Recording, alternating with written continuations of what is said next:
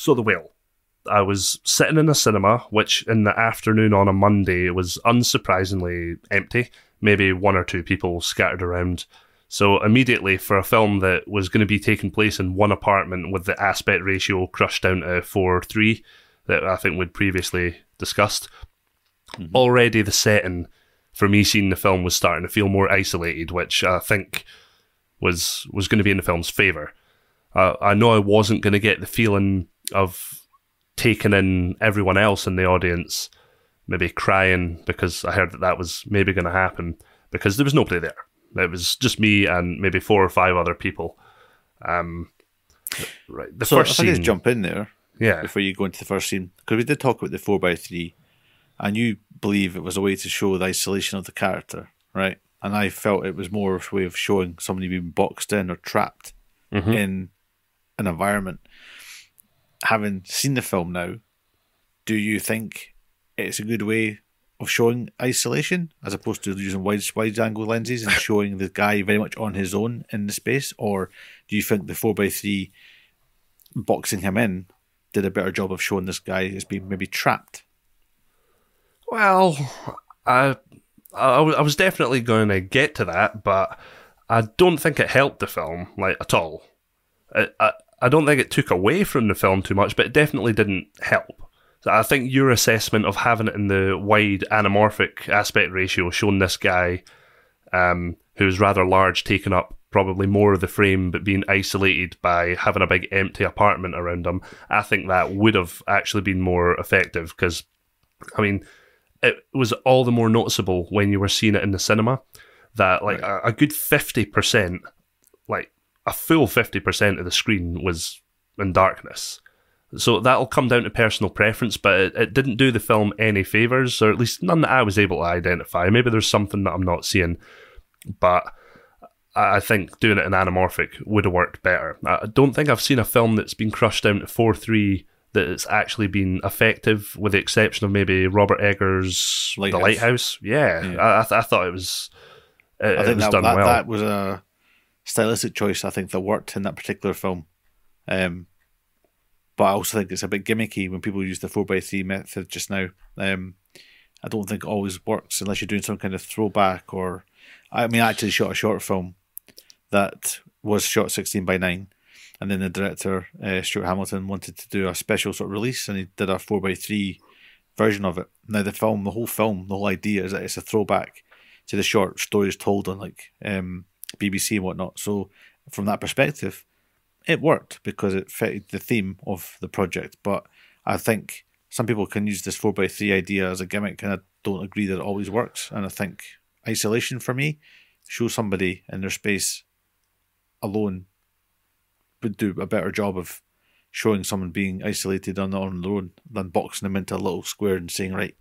No, I would agree. If you were going to use that aspect ratio, it's got to have a purpose. And in this case, it didn't have a purpose, because similar to the film with... did you say it was by Stuart Hamilton? Yeah. The film by Stuart Hamilton, and also... The Beckoning. It's out there now. The Beckoning and The Lighthouse. They had a purpose.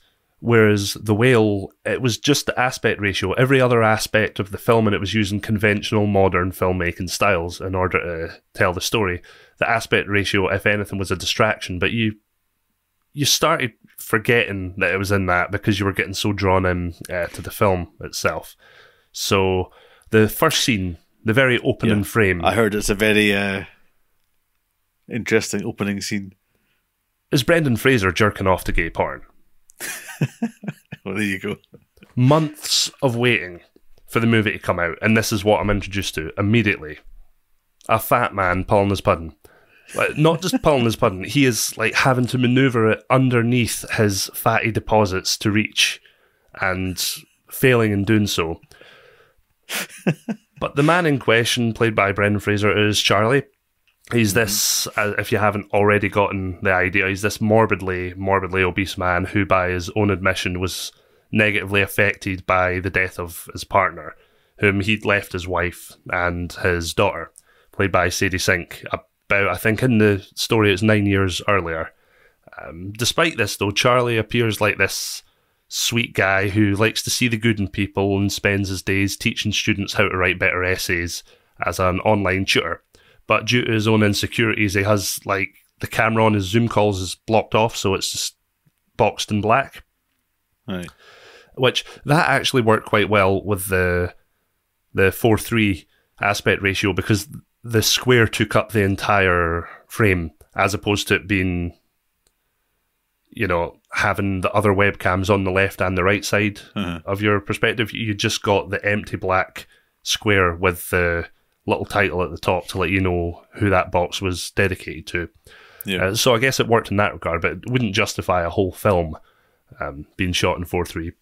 So, yeah, he's isolated in his apartment and he avoids meeting people face to face by, like, for example, there's the pizza delivery guy that comes to the door, but he just leaves the money in the mailbox and picks up the pizzas on the outside because deep down he's disgusted with what he's become physically. That's very effective, and it's established very early on that that's the case. But also early on in the film, thanks to the masturbation, Ace suffers heart failure. And due to what would later be his desire to have a healthy financial situation left for his daughter, he's refusing to go to the hospital, knowing fine well that going to the hospital would drain his bank account, but not going to the hospital would result in him dying as a result of this heart condition. So far, I think we've got quite a sad premise to the film. What are you thinking of that so far? It seemed like something so far that you're going to go see? I think I'd like to see it. If nothing else, it's just I want to see it for Brendan Fraser's performance, because all the reviews I have seen of it are very, they commend his performance. Some of them are up and down on the actual film itself and the story and all the rest of it, but I'd not seen anybody yet that said his performance wasn't Oscar worthy. So, a big part of me does want to see it for that reason. It's a weird thing, because I remember watching I think it was Criminal Minds or some crime show anyway, and they were, an obese woman had sex with a man, and she'd passed out in the middle of it and had fallen forward and basically suffocated him, killed him, but she didn't want to be known as the fat person that suffocated her boyfriend by mistake because she passed out. So she basically told everybody that she killed him, and because she'd rather be known as a murderer than the other. And I wonder how much of that, when you're talking about this character of Charlie, that just popped into my head, and I just thought, it's sad, it's a shame, but it's not something I can connect with or understand. But it's to be that big. I mean, what's that thing on telly just now? What, 5,000 million, was it? £1,000 Sisters or something? I don't watch that kind of crap. I've not seen it. I've just seen trailers for it. I'm just thinking to myself, like, being that big must be so hard to, like, do just normal day-to-day tasks. Well, yeah. And this film actually tackles that pretty well, showing how difficult it would be to do day-to-day tasks. It's actually very effective early on, the prosthetics that are being used on Fraser himself, which we get to see in full view with him stripping off naked to go to bed at night and, like, taking great difficulty in the simple act of walking just to get to the bedroom. There's a few scenes where he drops things and he's not even able to pick them up. Like, that is how indignified this character's life has become at this stage. Do you think the bean suit that he wore, do you think that helped his performance, or do you think he could have done it in just a normal fat suit? Because a bean suit added weight to him, which he said has helped him, move and maneuver the way he thought correctly.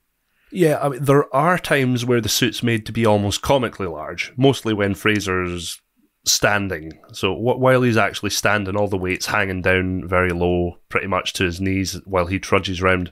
But it looks like Fraser's actually went through great difficulty himself to move around in it, but it does aid his performance. And he also does his best to act through the in-your-face, disgusting imagery to see a person who's actually very broken, very hurt, and longing for that reconnection with his daughter, which we'll get onto in a second. But Fraser does the majority of the acting through his voice and through his eyes, especially if you're going to be wearing a fat suit like that. You're going to need... the cadence of your voice is going to have to be perfect, and the expressions that you're able to show with the one part of your body that's not covered by a prosthetic, your eyes. You've got to get those two things down, and he does a fantastic job in doing both. So, a little bit about the setting. It does all take place in his apartment. They try and isolate you in there with him. And this is, of course, based on the Samuel Hunter play. And it feels like a play when you're watching it. Other characters are appearing and disappearing from the front door, which acts almost as exit stage right. So when characters are about to leave and he stops them, they'll open the door, but they'll dramatically pause. Like it'll be a proper... before they decide to turn around and rejoin the scene, as if the actor or actress was about to walk off the stage, but make the decision to stay, but still stay in the audience's view, like being within the apartment, still staying within a live theatre audience's view. So it's a technique very likely to be fully intentional by Darren Aronofsky to replicate that feeling of the stage play that the movie's based on, and it isn't always very effective. I'm actually going to use that as a negative, because it sometimes comes across as forcefully dramatic and reminds you that the film's actually taken great efforts to remain within the apartment instead of venturing off outside of it. Who was the cinematographer? Was it Matthew Libatique? Couldn't say his name correctly, but I know the cinematographer you're referring to, but I don't know if he's the guy that did this. I wasn't paying attention to that during the opening credits. Because I know him and Aronofsky are friends, and they've had a lot of projects together. You don't know? I don't know. He is a fantastic cinematographer, by the way. But the cinematography in this, although I think it's good, it's intentionally made to be very glib. It's, the colours aren't pretty, the prosthetics aren't pretty, so it's weird to say that the cinematography is beautiful, because it's not beautiful. They make it look as disgusting as it can. The house looks damp and unkempt. There's a lot of browns, there's a lot of blacks. The set Greens, design's done wonderfully. The areas that Brendan Fraser's sitting around are, it's really messy, but only within his reach is it messy, because the nurse, wonderfully played by Hong Chow, she almost steals the show as much as he does. Very deserving of her Oscar nomination, and I'm rooting for her. Definitely an Oscar-worthy performance from her. She keeps the apartment very nice and clean, so the area that Brendan Fraser is sitting in is usually messy. But from a cinematography standpoint, you're also limited by that 4:3 aspect ratio. I don't want to dwell on that too much, but that is something that limited what could have otherwise been a rather visually impressive film. And I wonder if that was Aronofsky's choice, or if that was something that the cinematographer talked him into. So there's one scene in particular very early on where Brendan Fraser's choking on a sandwich that he's eating, and that's requiring Liz, played by Hong Chow, to throw her entire body weight into his back multiple times in order to dislodge it.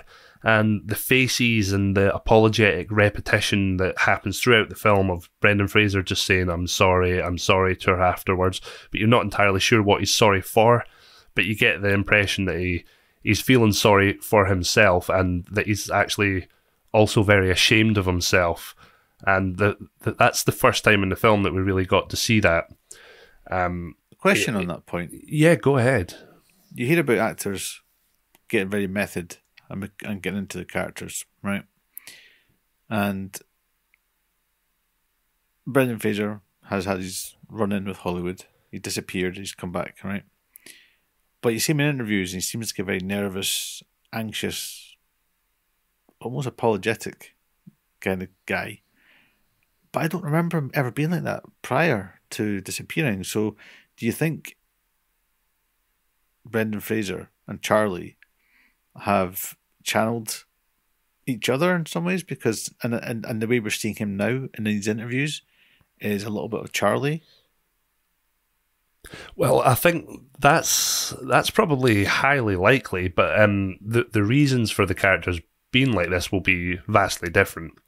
But it's probably still a contributing factor to the performance for somebody like Brendan Fraser that was out of the spotlight for so long and is trying to almost redeem himself as if he should be apologising for what happened to him. He always seems across like he's the one apologising for what happened to him in Hollywood. What happened to him in Hollywood was disgusting. He has absolutely nothing to be ashamed of.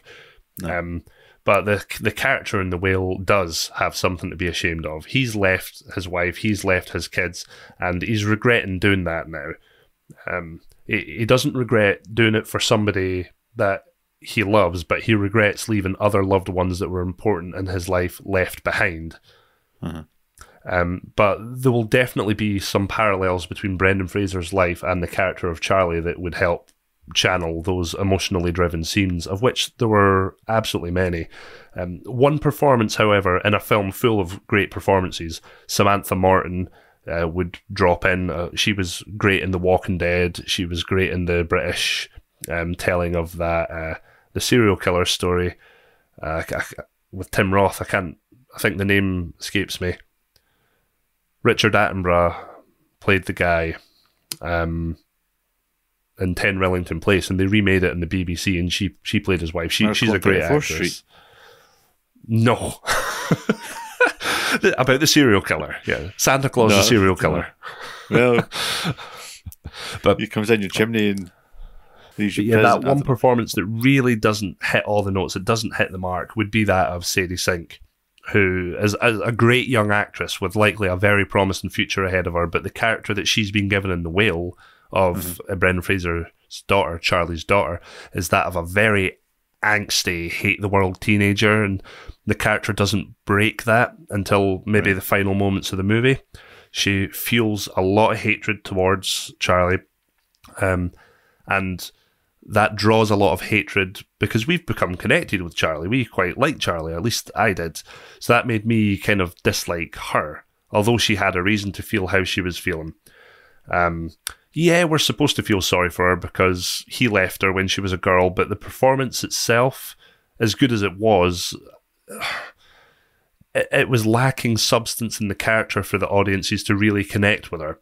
Even if Charlie himself, for some reason, he keeps referring to her when he's talking about her as amazing.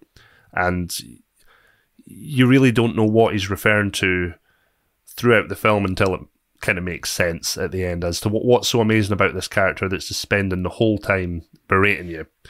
But it's played well by Sink herself, but the material that she was having to work with just could have used a bit more substance. Right. One of the big criticisms that they've been given the film, though, is that it's fat-phobic, which I wouldn't agree. That there's a lot of talk about how these indignified scenes of him binge eating. I mean, this was made by Darren Aronofsky, who has shown the horrendous world of addiction with Requiem for a Dream, and not just the addiction to drugs. When we transcend over to The Wrestler, the addiction to be a wrestler and how that eventually caused a breakdown of the body. And in Charlie's case, it happens to be that he's addicted to food.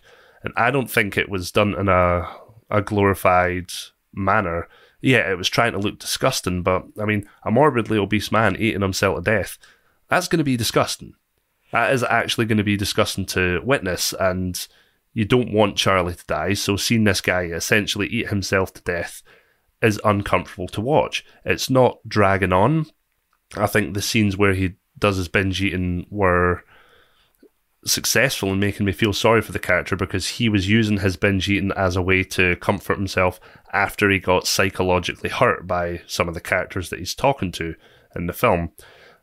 This is almost like a trilogy of, a trilogy of addiction movies: Requiem for a Dream, The Wrestler, and now The Whale.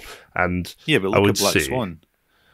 Like, she's addicted to ballet, and it ends up potentially killing her in the end. Oh yeah, that's also true. He seems to have a thing for showing this, but I don't know why it's being singled out just because the character is overweight.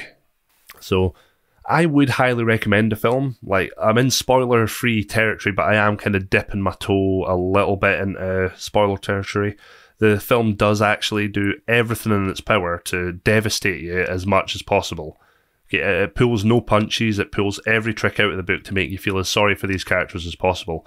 And, you know, despite that, I think I've seen enough films, especially ones that are trying to hit you with a gut punch, because I quite like depressing films, that these little tricks out of the playbook, I'm going to be kind of savvy to that, and it doesn't work on me if I know that the film's actually trying to manipulate me into feeling sorry for characters. But come the end, I was feeling bad for Charlie and I was feeling bad for his situation. So I don't know what it was doing that was like in addition to the cheap tricks that I was seeing it do. But whatever it was pretty effective and it was very successful in making me feel sad. I'm not going to say I cried. I'm not going to say that on a podcast. But if I wanted to cry, I probably could have. But a lot of that will probably come down to the performances and not so much onto the directing style of Aronofsky, which the directing from Aronofsky was almost taking a backseat to the performances. It wasn't as stylized as a lot of his previous work, which, you know, all too often fell into almost an avant-garde type of storytelling, short of a scene or two in this where it kind of did that. But similarly to that of David Lynch and The Straight Story, sometimes being so basic can be as psychologically complex as something that is at visual value complex. So some people might see that kind of basic storytelling as boring, but this film wasn't boring. It is good. The performances are great. The visuals are great. The prosthetics are great. The music's great. And the story, once you finally realise what is actually happening and how everything ties together, the story itself also is great, which is unsurprising given that it's based on a theatre show in the first place. I'd say an 8 out of 10, would watch again. If you're a ugly crier, I wouldn't see it with anybody else, maybe enjoy it on yourself. Put yourself in Charlie's shoes and just isolate yourself in a room and watch it if you don't want to go to the cinema to see it, and just have a ball, spelt BAWL. Well, okay, so you've seen The Whale. Now, I've seen, made the effort last night to watch All Quiet on the Western Front for the second time. First time I made about 10 minutes through it, and then I wasn't in the right mindset for it. But I sat through it last night. Now, my review won't be as in-depth as yours. It's just going to be pretty basic, to the point. I enjoyed it, for the most part, but I found myself kind of bored at times.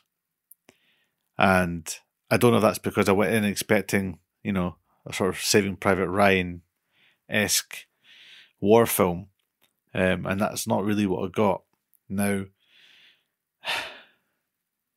it's interesting because, you know, it starts off with the whole, you know, talking people up and getting excited about the idea of representing your country, and the young men all run off to war to fight, to serve their land.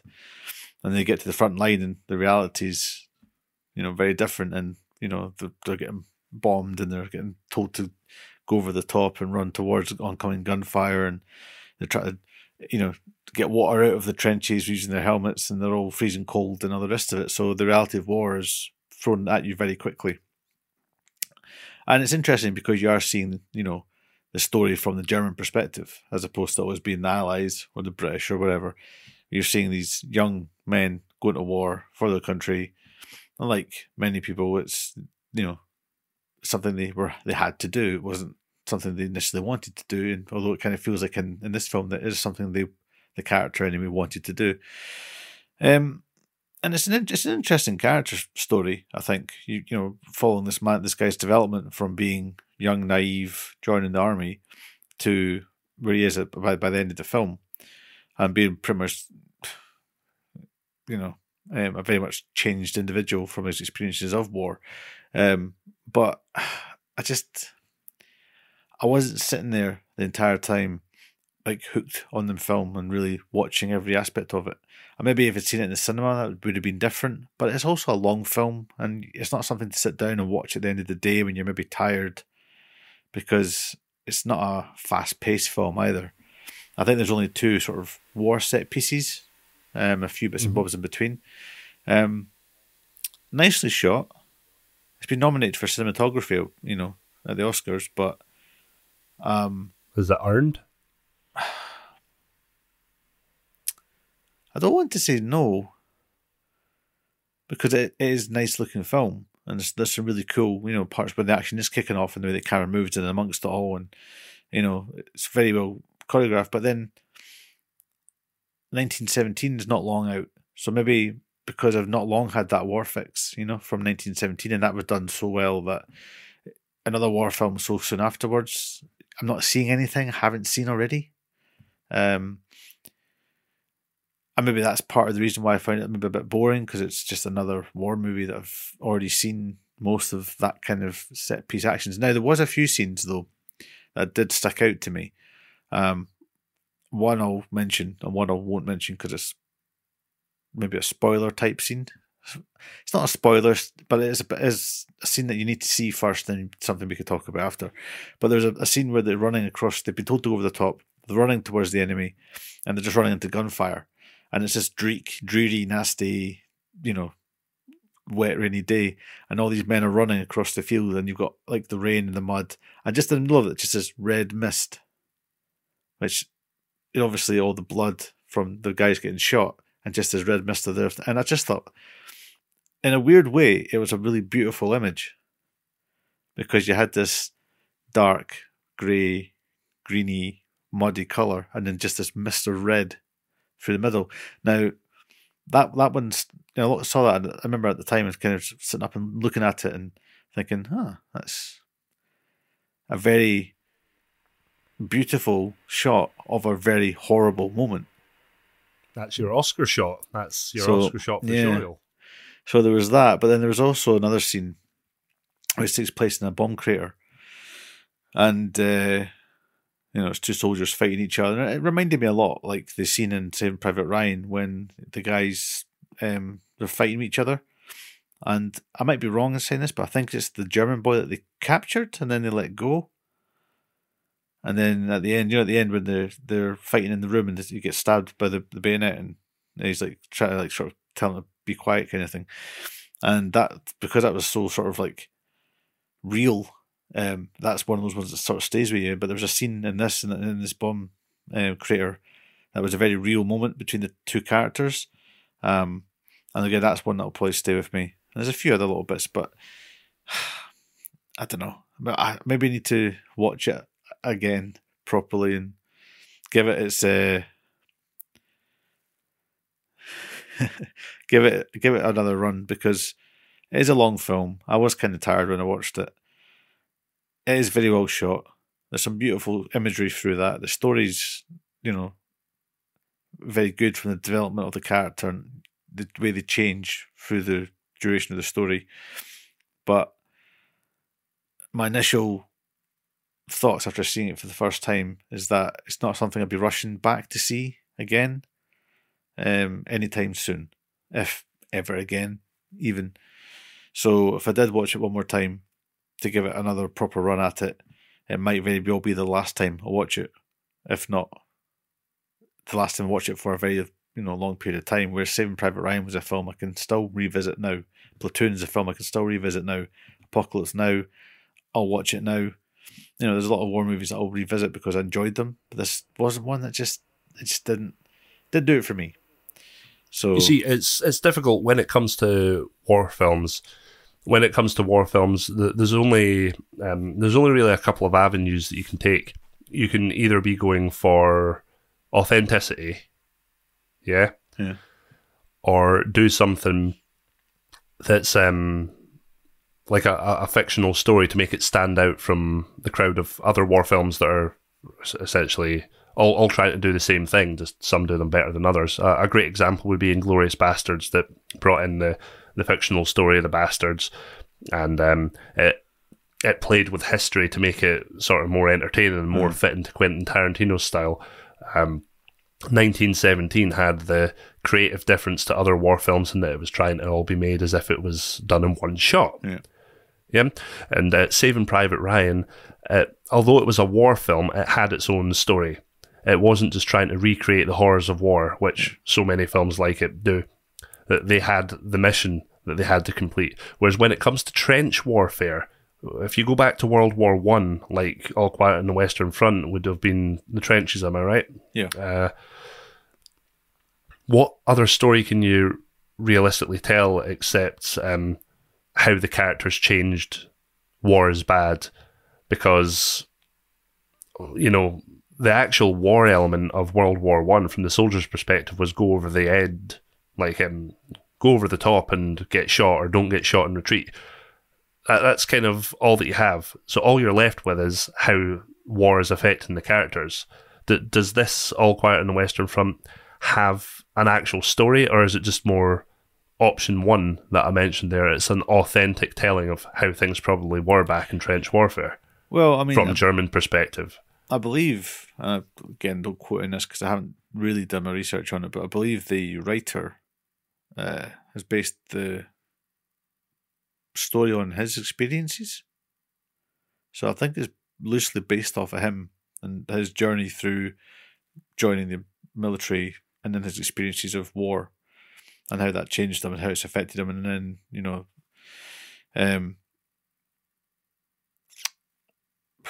I mean, even like Platoon was based on Oliver Stone's experiences of Vietnam as a soldier. Yeah. Jarhead was, I don't know if there's any where that came from in terms of the story and where it's based from, but that felt like a very real telling of a story. But even Band of Brothers, The Pacific, well, these were just the real life tellings of what happened with those soldiers. Yeah, they were. But I think one of the ones that always stays with me, again, it's a strange one because it's not a war film, it's a TV show, and it was Blackadder. And it was the final episode when they get the orders to go over the top.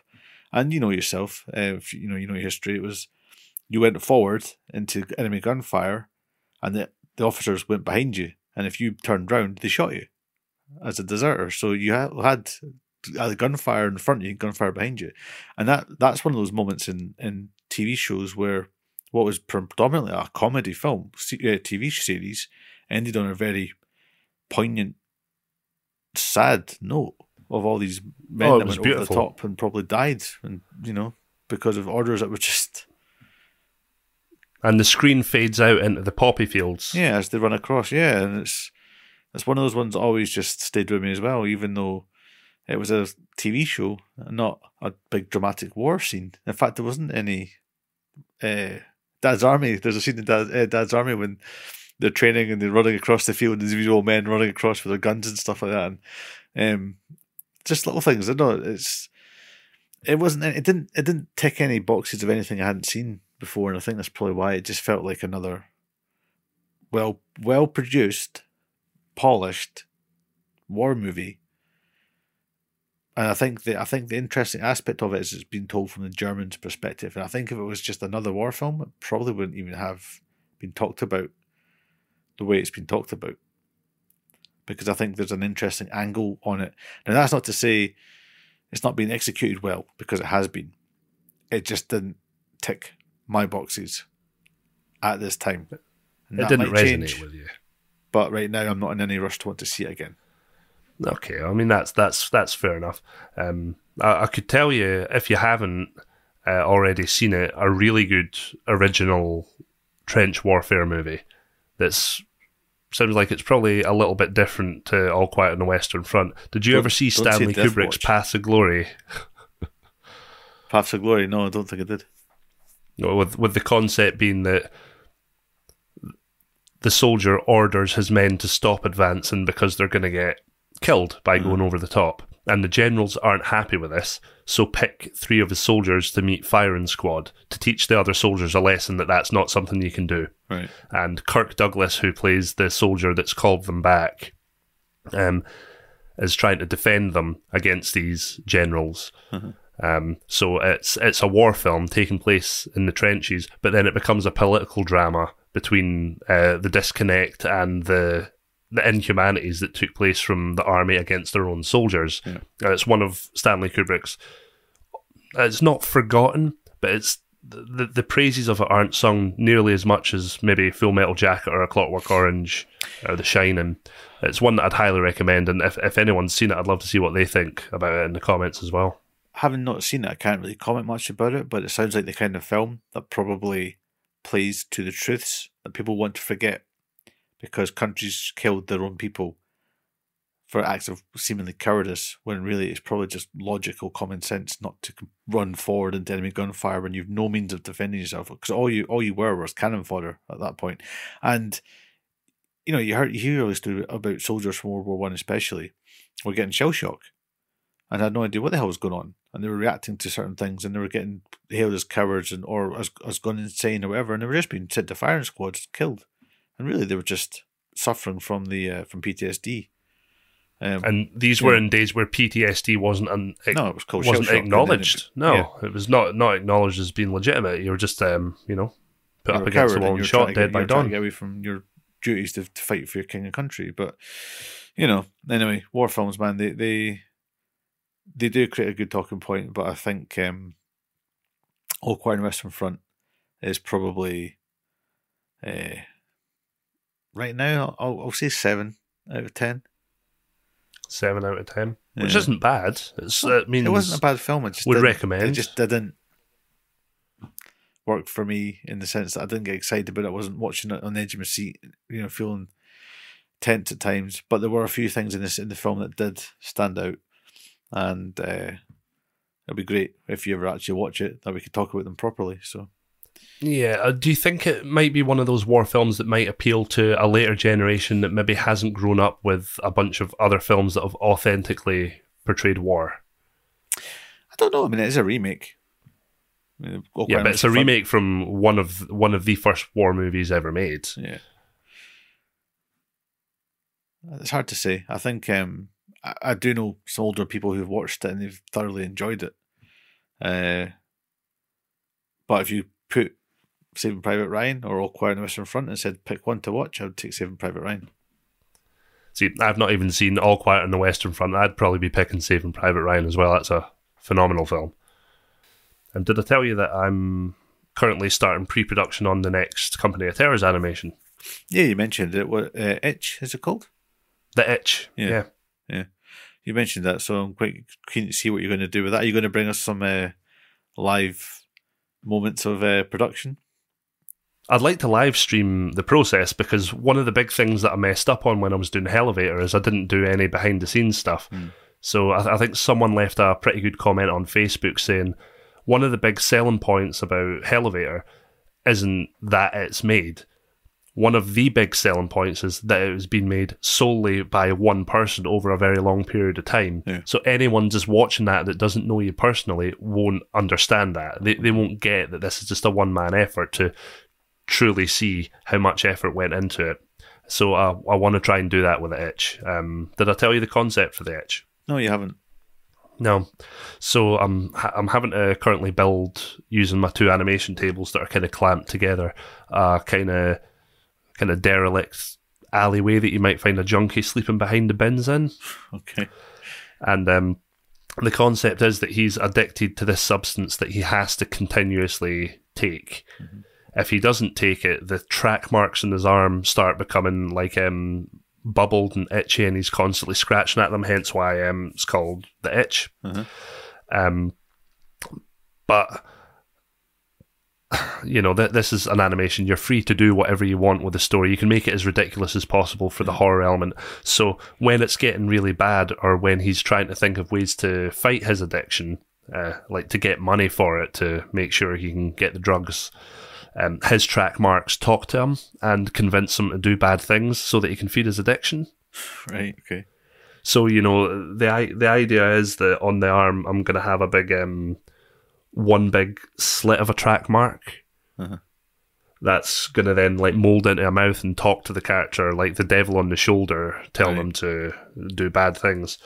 And then people invade the alleyway doing criminal activities, and everything starts coming down from there. I can't wait to start working on it. I'm probably not going to make it quite as long as Elevator was. Maybe a nice svelte 20 minutes, but I'm going to start live streaming the creation. The problem is I'm going to have to make a stone wall instead of just buying a wallpaper that replicates stone wall. Yeah. So I'm going to have to personally stick together enough bricks to fill an alleyway, and these are 8 scale bricks. So we're talking hundreds of them. I'm going to be like a tradesman sitting in the back of the room here, putting all these bricks together to make a wall. And I'm going to have to paint it. Do something out of a polystyrene piece, and then use a hot, forget what you call it now, and just kind of melt the shapes into the wall to make it look like bricks. You can, but you can also buy bags of 500 miniature bricks and just spray an adhesive on them and put them together. And I can't do, like, fuck polystyrene, by the way. Polystyrene gives me goosebumps. Nowhere near me is polystyrene gone. Good to know. I'll keep some handy for next time we need a bounce board, you know. I'll just come up to you and be like bouncing light off you. Well, that's good. I mean, I think it'll be interesting to see your behind the scenes on that when you do it. And obviously it's something we can put on the channel and people can ask questions and get involved with, you know, stop motion animation, because I think it's something you don't see a lot of anymore. No. You know, once upon a time it was like the thing in film. Clash of the Titans, I believe, is it? Jason and the Argonauts, these kind of things with the Jason skeleton and the army. Argonauts. I could watch that skeleton scene again and again and again. And you don't see it anymore. I know you're a big fan of Lee Hardcastle and the stuff he's doing. So, yeah. So I hope to have him on the show one day soon as well. Maybe you'll reach out to him and see what he says. It'd be great to talk to him. But I've got a dialogue currently going with him, so I'm sure I'll be able to work something out. But speaking of behind the scenes stuff, how about that Johnny Leggett? Johnny Leggett? Yeah. What's behind the scenes about that? Well, he's been performing phenomenally well on YouTube, and unless I'm mistaken, I hear that you've talked to him about the potential of bringing him back. Oh, yeah. He's quite happy to come back and have another chat, and I think this time round we can make it a little bit more informal and maybe just, you know, tell some funny stories of his time, because he's got loads of them. I've heard a few already, and it'd be great if those could be shared with the public. And I know there's some stuff that obviously isn't shareable, but there are plenty of stories that are, and I think those would be fun to hear from. And another thing I would like to do as well is maybe open the floor to some questions from the audience who've seen, you know, his interview and have questions for a former French Foreign Legion soldier. So that'd be interesting. But, you know, myself as well, in March through April, we'll be working on a feature film. I can't give any specifics about it, but at the moment, but certainly it's got some interesting cast attached to it, and you know, maybe down the road we can mention it. We'll talk about it a bit more openly. But right now, that's going to keep me pretty busy through March and April. So you might need to find a few guests to come on and fill my spot for a couple of weeks while I'm a bit off the beaten track. But looking forward to that. So. Interesting year so far. We've kicked off with a podcast, and we've got our Ask Us Anything. You've got the Itch coming, and I've got a film at the studio going on, and it's going to be a good year. Yeah, it feels that way. But before we wrap up, and it feels like I think we're going to start wrapping up this podcast now. I want to give you, for your feature film, some solid advice. Okay? Solid advice. All right. I've known you for some time now. I think I'm fairly well educated on, like, the theory of film, the history of film, what makes a good film, what makes a bad film, what makes a good performance, what makes a bad performance, yeah?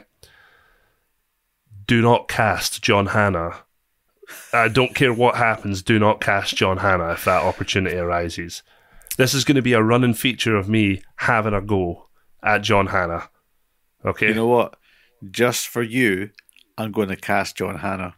I'm going to bring him on the podcast, and you can confront him face to face, and we can have it out, the two of you, you know, Hannah versus Fender, and go from there. It's quite a shame that earlier on, one cast member of The Mummy I was singing praises to, and now the other cast member of The Mummy I want nothing to do with. But you know what's a shame about that? I remember his character in The Mummy being quite funny, and actually it was enjoyable. Great. It was great. It was great. So what? But now you're just a hater. Well, that was like close to 18 years ago.